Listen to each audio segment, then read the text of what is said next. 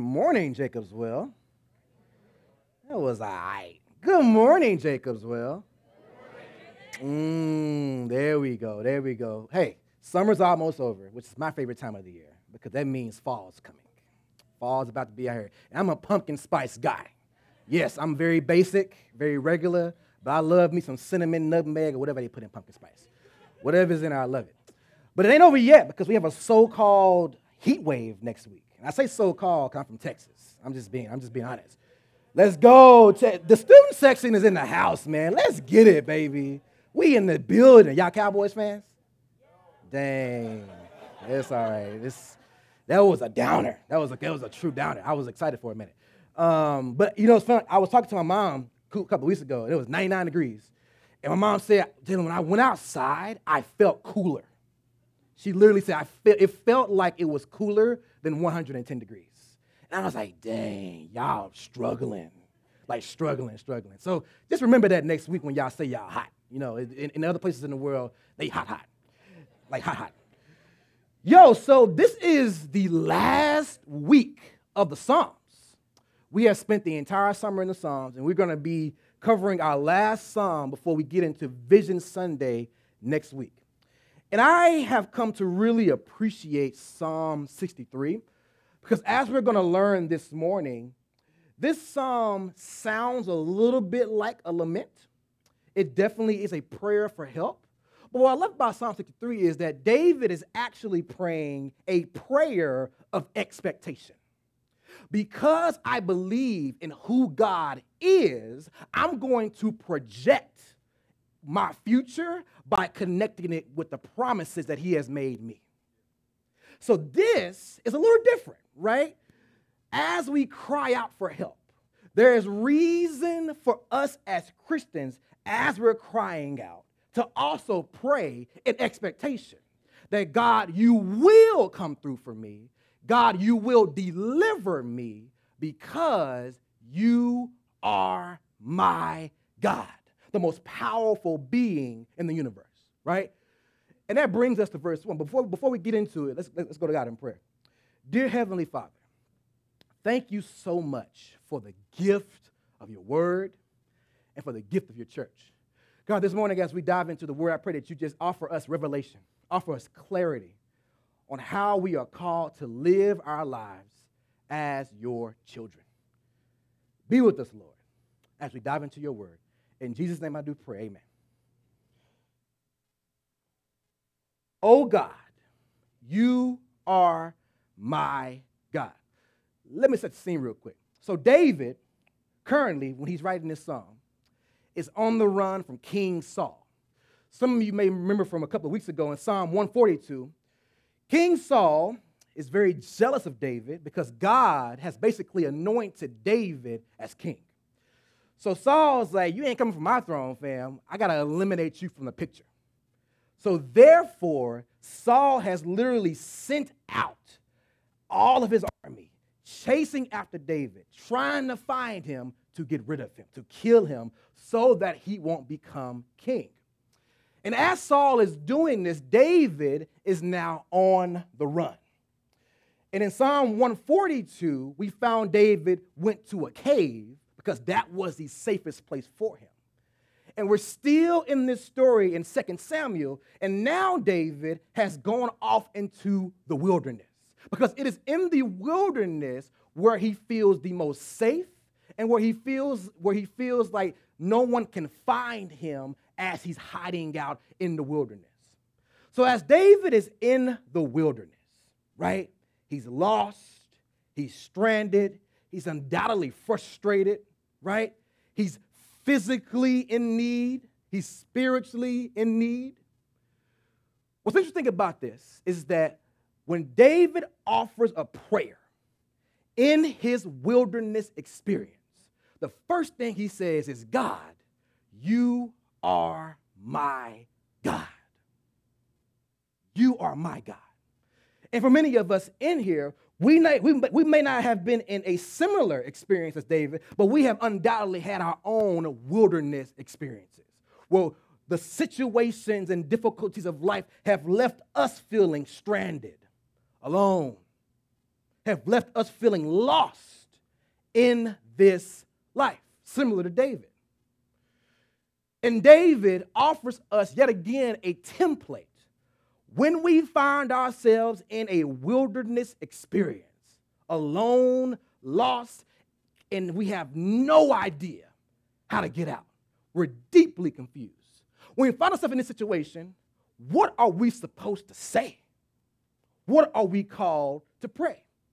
First thing David says is, you, God, are my God. It's interesting that when we find ourselves in these difficult situations, sometimes we can forget to acknowledge God.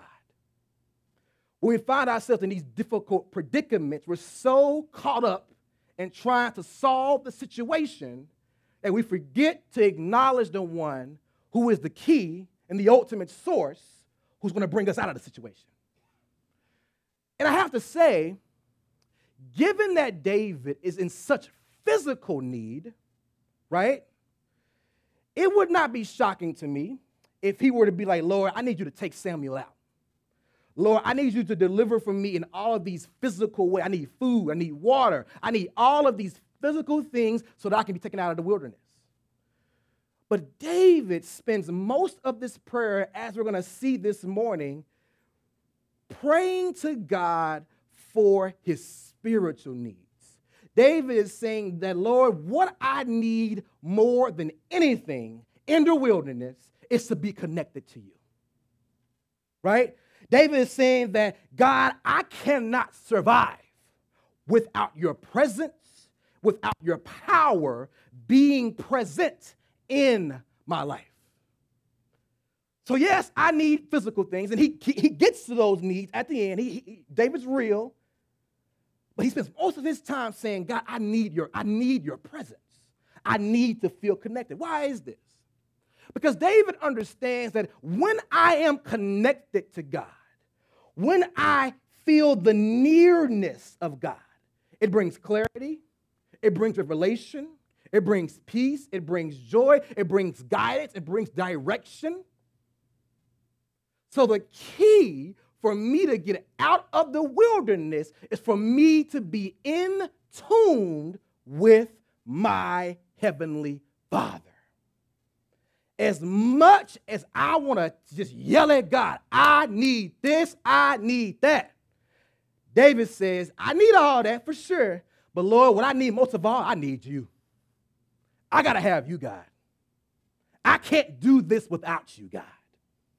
So the prevailing theme of this song is that David is saying that without your presence, I cannot survive. Which is why at the beginning he says, God, you are my God. Even in the wilderness, in this dire situation, you are my God. I was reflecting on this week. And I was honest with myself, and I think I'll be honest with everybody else in here too. When we find ourselves in a wilderness experience, our first response to that experience rarely is, God, you are my God. Let's be honest. It's usually like, God, how could you let this happen? God, I don't deserve this. God, why me? I have done nothing to deserve what I'm going through, right? And as legitimate as those feelings are, I think sometimes those feelings and those kinds of questions can stem from a false conception of what the Christian faith actually is. Can I say more? See, I think, church, that we sometimes suffer for what I like to call an American dream theology. My God. Because, many of us are from America. And we've all heard it before, the American dream. You pull yourself up, you work hard, you do everything you got to do. And if you work hard, if you work for everything you get, it will lead to success. You're going to have a family. You're going to have a house. And for some reason, they say you're going to have a white picket fence. Those things are ugly to me. I don't know why they want a white picket fence. I don't want a white picket fence, right? But the American dream is that if you work hard, this is the country where if you work hard enough, you can achieve whatever you want. My God. And see, sometimes we allow that American dream narrative to seep into our theology. If I pray hard enough, I won't suffer. If I read my Bible every day, ain't nothing bad gonna happen to me. If I am the perfect Christian, I will have the perfect life. That's an Americanized Christianity, but it ain't Christianity. It ain't Christianity. And see, I've loved in the last year, church, talking to our folks here too, I loved how we have gone through many a sermon series, Philippians, Revelations, just to name a couple, where we've learned that the history of the church is largely a history of struggle, right? When we study Philippians, where did Paul write those letters from? A jail cell, right? And Paul says, I used to have status. I used to have privilege. I counted as rubbish. That's what he said. I don't count it as anything compared to knowing Jesus Christ, right? And when we looked at Revelations, all those churches, because they were religious minorities in the Roman context, they were oppressed on every side, tempted on every side. And what was interesting about each and every one of those experiences is that as much as they cried out to God to deliver them, they used their faith as a resource rather than blaming their faith for what they were going through. Right? They didn't blame God for what they were going through. They depended on God when they were going through. And that's what we're called to do. We live in a sinful and broken world where broken things happen to us. It's been happening to the church for generations after generations after generations. But we Americans, we Westerners, we believe that broken things shouldn't happen to us. Because if we do what we're supposed to do, life will work out the way it's supposed to work out for us. Nope. That's not Christianity. But the good news is this. The good news is when broken things happen to us, we serve a God that gives us peace, that gives us joy, that gives us clarity, that gives us wisdom on how to navigate those broken things and still be fully satisfied by his presence and by his power. That's the good news. That I am able to live in this life. I'm able to have joy, have peace, be fully fulfilled and satisfied because, God, you are my God. That's why David starts off this way. You are my God. And because you are my God, not only do I trust that I will make it out, but even as I'm in the wilderness, I can be satisfied. Even as I'm in the wilderness, I can have peace. I can have joy because you're my God. Don't underestimate the power of the Spirit. Don't underestimate the power of our God. You're my God. So I encourage you, church, when you're in your wilderness experience, and if you haven't been one, trust me, baby, you will.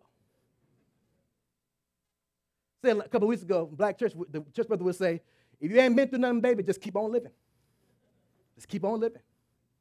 When you're in your wilderness experience, cry out. Yes, cry out. But remember God. Even in that situation, God, you are my God. So the question becomes, how do we stay connected to God? You're telling me, Brother Jalen, that in order for us to get through our wilderness experience, we have to stay connected with God. How do we stay connected? You know, I have to say, I love David's response to this question because it wasn't what I was expecting. You know what David says? I'm going to verse 2. Verse 2. Oh, yeah, here. Here it is. David says, so I have looked upon you in the sanctuary, beholding your power and glory. Verse 3, because your steadfast love is better than life, my lips will praise you. You know what David is doing here? So David is praying a prayer as if he's in the sanctuary because he's entering a sanctuary from a dangerous world where people are seeking his life. So David, as he's in the wilderness, the only way he feels like he can be connected to God is by remembering the last time he felt God's presence. And the last time he felt God's presence was in the sanctuary. Because, see, it's in the sanctuary, David says, when I use my lips to sing your song, when I raise my hand during worship, when I'm listening and devoting myself to your scriptures, I felt connected to you. And as I am in the wilderness and I feel absent from your presence, I'm remembering the last time I felt your presence was in the sanctuary. The sanctuary is a sacred place. Our director of connection and equipping this morning, Rachel Suarez, gave us a really good theology of worship this morning. Did y'all peep that? A real good theology of worship. And Rachel, if you don't mind, I'm going to take it a little bit further. Rachel said that we don't want to mandate that we lift up our hands. We don't want to mandate that we move our bodies. Well, I think David is David is saying that when we worship, we ain't supposed to be shy. When we worship, we're supposed to use every single aspect of our bodies to actively participate in our worship. Why is this? When we sing songs out loud with our voice, it's grounding our souls in such a way to where we remember the good things of God. When we lift up our hands to worship, right? We're directing all of our praise and attention to God, and we're focusing every ounce of attention that we have on to the Lord. So when we tell you to raise your hand and we tell you to sing out loud, we ain't trying to be a performative church. This ain't for a show. David is saying that his experience in the sanctuary anchors him when he's outside of the sanctuary. Right? When I feel God's presence in the sanctuary, I get clarity, I get peace, I get joy, I get fulfilled, I am encouraged. And that same thing that happens in the sanctuary can happen outside of it as well. It anchors his praise. It anchors his worship. So don't just lift your hands here. Don't just sing out loud here. Sing out loud at home. Sing out loud in your car. Lift your hands at work. Lift your hands wherever you are so that you're never absent from the presence of God. The older I get, the more I realize how much I need God in my daily life. Because, see, things happen in our daily lives that are really just get you off. Like somebody say the wrong thing, somebody look at you crazy, somebody just start acting towards you in a different way, and that will disrupt your whole mood. Now it's like I'm just angry, I'm frustrated, I'm confused, right? Am I the only one that happens to? Is it just me? Is it just me? Me too? Somebody said me too. It's just me, right? But see, here's the thing. Those can at times be a wilderness experience. Why is that? Because when we feel like the world in our own personal communal context is against us, it makes us feel alone. It makes us feel thoroughly confused and angry. And now I'm consumed with everything that just happened to me. And I've learned that in my daily experience, God can set me free. If I'm connecting myself and anchoring my soul to the presence of God, God can turn my anger into joy. He can turn my sorrow into hope. He can turn my confusion into clarity. So when these things happen in our daily lives, don't forget to acknowledge God. God is able. And sometimes we think this is small. God ain't worried about that. No, he is. God is concerned with your soul. He's concerned with the whole of your person. God does not ever want you to feel shackled by anything. Anything. So I wanted to say that. Because, man, as you live life day to day, whoo, these jokers, man. My God, save him, Jesus. Save him, Lord. Save him, because I can't do it. Save him, God. Save him. Right? But I also have to remember, Lord, save me too. Save me too. Don't let my resentment towards them block them off from the love that you can show them through me. Don't let my anger towards them block them off from them experiencing your presence through me. Because as I experience your presence, they can too. And that can also change lives. So, sanctuary worship becomes of the utmost importance.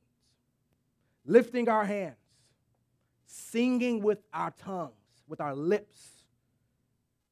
When we come into this place, church, we ought to expect to experience the presence of God. And it doesn't happen by osmosis, right? We have to actively participate in our own worship experience. Actively participate. Shout out to Rachel for giving us that good theology this morning. I took it a little bit further. I'm a little bit more forceful. Lift your hands up, church. Sing loud and proud. Brother Arthur, you show us how to do that every single week. Singing loud and proud, baby. We love that. Another thing that David says, and I love this, he says, my soul will be satisfied as with fat and rich food. I love this. So satisfaction for David is a full stomach. That's a man after my own heart right there. That joker said, if I'm going to do a metaphor for satisfaction, I'm going to talk about food. Thanksgiving, baby. Fully satisfied for me is like being satisfied on Thanksgiving Day. But David says that the ultimate source of satisfaction is not simply the providing of my physical needs in this moment.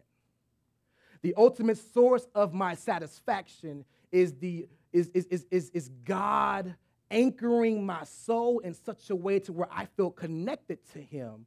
And he is the ultimate source, and he is the ultimate grounds of how I'm satisfied. A scripture people love to quote is, God shall supply all your needs. People love to quote that, right? Well, what people don't understand about that scripture is that sometimes you and God don't agree on what your needs are. We'll quote that scripture, God was going to provide my need. And it's like, he might provide your need in this situation, and he might not. But what he will do is this. He will always make sure that the needs that he has justified in your life will be met. See, that scripture is conditional in such a way to where God will provide your needs on his terms. On his terms. Right? And sometimes, man, me and God be disagreeing on my needs. It's like, God, that ain't a need? You sure? Nah, family, that ain't. You don't really need that much. Right? And that, again, this is where connection is important. If God and I are connected, I may disagree with him at first about that being a need. But as he reveals and as he clarifies and as he gives me wisdom, it's like, oh, yeah, God, you're right. I don't really need that. That's true. That's not a real need. Right? He'd be satisfied. Verse 6, this is one of my favorite ones too. David says, when I remember you upon my bed and meditate on you in the watches of the night, because you have been my help, and in the shadow of your wings I will sing for joy. I love verse 6. I love verse 6 because David is such a relatable character and person in the biblical scripture. David's like, so when we stressed out, what do we struggle to do when we stress? Sleep. We can't sleep. We go to bed, oh my gosh. We're thinking about every scenario, every hypothetical. Like, Lord, if this happened, if that happened? What if this happened? What if that happened? And David is like, in order for me to relieve my stress right now, what must I do? Remember God. Another word for this, remember, is to be mindful of God. What does this mean? It means that remember all of the multiple ways in which God has provided for you in the past. Remember all the multiple ways in which God has shown up for you in the past. That same God is still your God. That God hasn't changed. He's still your God. And see, when I remember him when I'm struggling to sleep, it's as if I'm giving it over to my God. David says, remembering God, having a God memory relieves stress at bedtime. Having that God memory. You know, this reminded me because I'm this kind of person. I don't know if y'all know. I'm this kind of person where when I go to bed and I'm stressed out, I'm coming up with every single scenario and hypothetical possible in the world. Like, Lord, if that happened, I got to be ready for that. And if this happened, I got to be ready for that. I'm just coming up with everything. I'm stressing about every angle of the situation that I'm going through. And you know what God said to me this week? He said, Jalen, in every scenario you've come up with, in A, B, C, D, throughout all the way to Z, in every scenario, guess what? I'm still your God. I'm God in every single scenario that could ever happen. Which means that whatever situation you might go through, that situation pales in comparison to me. I'm God in every single situation. We had a song in the black church that we used to sing. Church mother would say, why are you trying to figure it out? He already worked it out. Why are you trying to figure it all out? God's already worked it out. Then they would say, when I gave it over to the Lord, he worked it out. Oh, yeah. Oh, yeah. Give it over to him.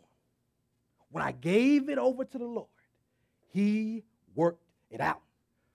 Why are you trying to figure it out? God has already come up with a plan of your escape. He's already come up with a plan of how to sustain you and keep you through your wilderness experience.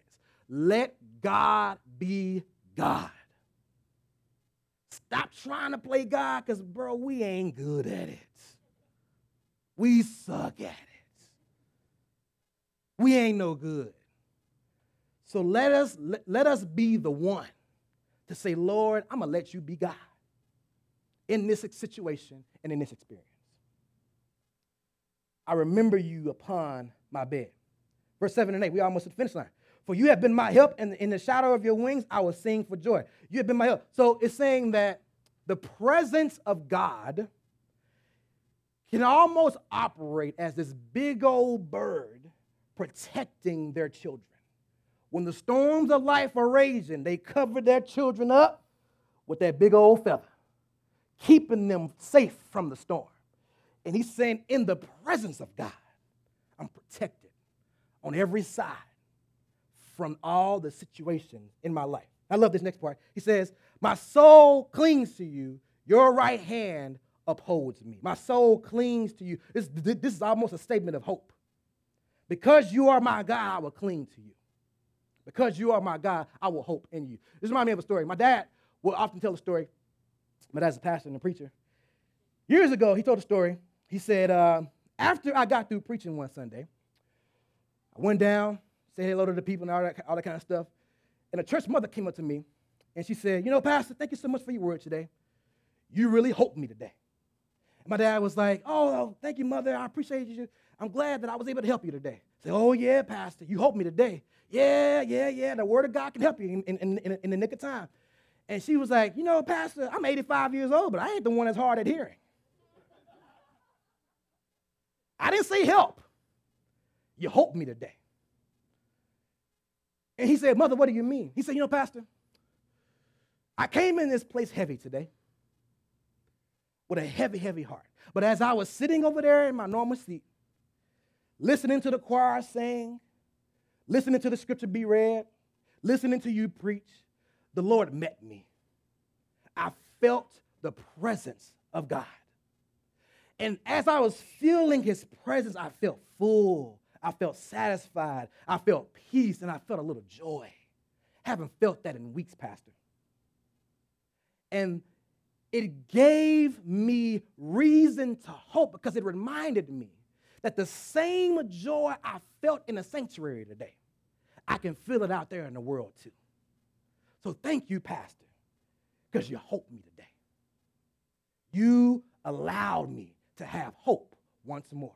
I don't know who I'm talking to right here, but my prayer for you and I this morning, church, is that at the end of every single day, when you've been connected to God, you can be like Church Mother and say, God, thank you for hoping me today. Because today was a rough day. Today, in this season, has been a rough season. But in the midst of it all, God, you've been a source of hope. You've been a source of peace. And as I stay connected to you, God, I know that I can continue to go on. You hope me today. Don't lose hope. Hope is such a fragile yet extraordinarily treacherous gift. When the moment we lose hope, it's the moment when we're ready to give up. And there are times in life when we might just be ready to give up, but that is why we come to the sanctuary. We come to the sanctuary to meet God. And see, what I've learned too, church, is that there are times when even if God does not change my situation quickly, God can change me. And see, if I'm transformed and if I'm changed, my outlook, my framework, and perspective has changed. Now I'm facing this situation that I'm going through in a new light. Right? All because God transformed my soul and he transformed my mind to sustain me, to keep me as I go through my wilderness experience. You helped me today. We come to the end here. So now David gets real specific with his physical needs now. Y'all ready for this? He says, those who seek to destroy my life shall go down into the depths of the earth. They shall be given over to the power of the sword. My God. They shall be a portion for jackals. But the king shall rejoice in God. All who swear by him shall exalt him. For the mouths of liars will be stopped. Woo! See, David real, man. He real. David real, Doc. Right? David's like, Lord, look. As much as I need your presence in my daily life, I need you to take care of these jokers. They need to be handled. Right? Because I can't, David, this is such a cry from David. David is saying, Lord, I can't keep running from these folks. I was in a cave. Now I'm in the wilderness. Lord, when is it going to stop? But I love David because he's exacerbated. He's exhausted. But he turns his cry into a prayer of expectation. Watch what he says. He says, those who seek to destroy my life shall go down in it. So he's not saying, God, God, please destroy them. God, send them to the, no, he's saying, God, you will destroy them.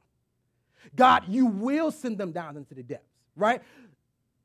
Because David is saying this. David is saying that, God, since you have anointed me as king, I believe that you are a God of your word, right? And since you are a God of your word, the folks who are trying to kill me will be handled by you because you don't break your promises. Woo! You don't break your promises. See, we can pray in expectation when we connect our prayers to the promises of God. See, God, since you promised to take care of me, I can project onto my future in faith what you have already ordained and said. And that's what David is doing here. God, these jokers can't kill me. They are no match for me. Why? Because they're no match for you. They're no match for you. So he's speaking in confidence, not because he's this big, bold soldier. He's speaking in confidence because he has a God who is able to fight his battles and deliver him even in the midst of his wilderness experience. As I come to a close, church, and as the worship team comes back up, church, I want you to remember, and as we wrap up this series on the Psalms,